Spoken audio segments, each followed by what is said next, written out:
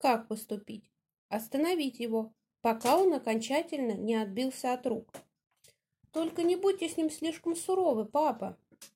Стоит хорошенькой девушке ему улыбнуться, как он уже теряет голову. Может, он одинок, может, хочет жениться. В его возрасте легко влюбляются. И в моем тоже. Что же делать, папа? Неужели я останусь старой девой? Тебе еще только 26. Для незамужней девушки немало. Когда я плакала о Вольфганге, я плакала, наверное, и о себе. Мужчины не обходят тебя вниманием, нечего тебе отчаиваться.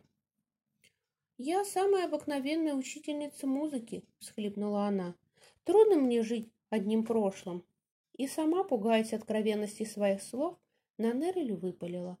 Почти все мои подруги замужем. Леопольд обнял дочь. И ты выйдешь. Ты так похожа на маму. А когда я на ней женился, мама была самой хорошенькой девушкой в Зальцбурге. Значит, и ты тоже. И скоро настанет день, когда вся наша семья снова объединится. Наннерель прижалась к отцу. Сейчас она снова почувствовала себя маленькой девочкой, путешествовавшей когда-то с ним по Европе. Я знаю, что у меня стул скрипит, я уже просто перечитываю уже который раз. Она поцеловала его, пожелала спокойной ночи и, пообещав больше не плакать, послушно пошла к себе. Леопольд просидел всю ночь, сочиняя ответ сыну. Ему следует сделать вид, будто он готов помочь этой Алоизии, которая явно хочет поймать его сына на крюк, хотя совершенно ясно, что примадонны из нее не получится. Отправляя письмо, Леопольд молил Бога вернуть его сына обратно на землю. Вольфганг с надеждой и трепетом, ожидая папиного решения, готовил своих учеников к прощальному концерту. Основное внимание он уделял Алоизии.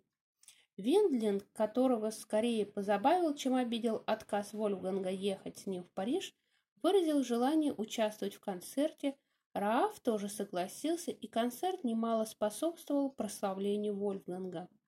Но Вольфганг не чувствовал себя счастливым, потому что его мучило безденежье. Он отдал Дижану 2 из 3 заказанных голландцем концертов для флейты и заверил, что скоро закончит и 3-й.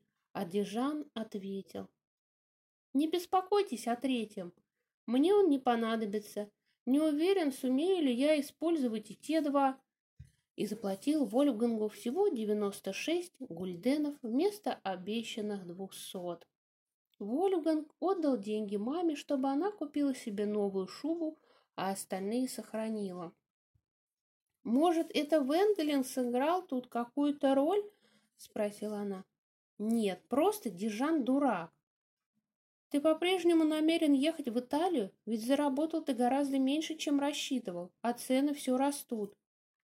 «И все равно я поеду. Вот получу только согласие папы».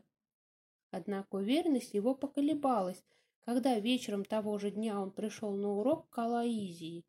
Он обещал ей попросить помощи у отца, хотя знал, что папа воспротивится его решению, но на поездку в Италию у него не хватит денег. Мысль же... что им с Алоизией придется там бедствовать, казалось ему слишком унизительной. Алоизия все не появлялась, и Фридолин Вебер объяснил. «Вы не знаете девушек, господин капельмейстер. Они любят наряжаться для желанных гостей. Есть известия от господина Леопольда?» «Нет, но скоро будут. Обычно он не медлит с ответом». «В Италии вас оценят, маэстро. Это вам не Мангейм, где мелкий завистник. Фоглер способен бог знает что наговорить о вас эрцгерцогу и тем подставить ножку, в то время как Каннабих прикидывается, будто разбивается ради вас в лепешку, а сам сидит сложа руки. Вы слишком большой музыкант для наших провинциальных вкусов. В этом вся беда». То же самое говорили ему в Зальцбурге, с тоской подумал Вольфганг. А теперь, когда Карл Тореадор сидит в Мюнхене и выжидает, какая из кошек прыгнет первой, Австрия или Пруссия, Мангейме и думать перестали о концертах.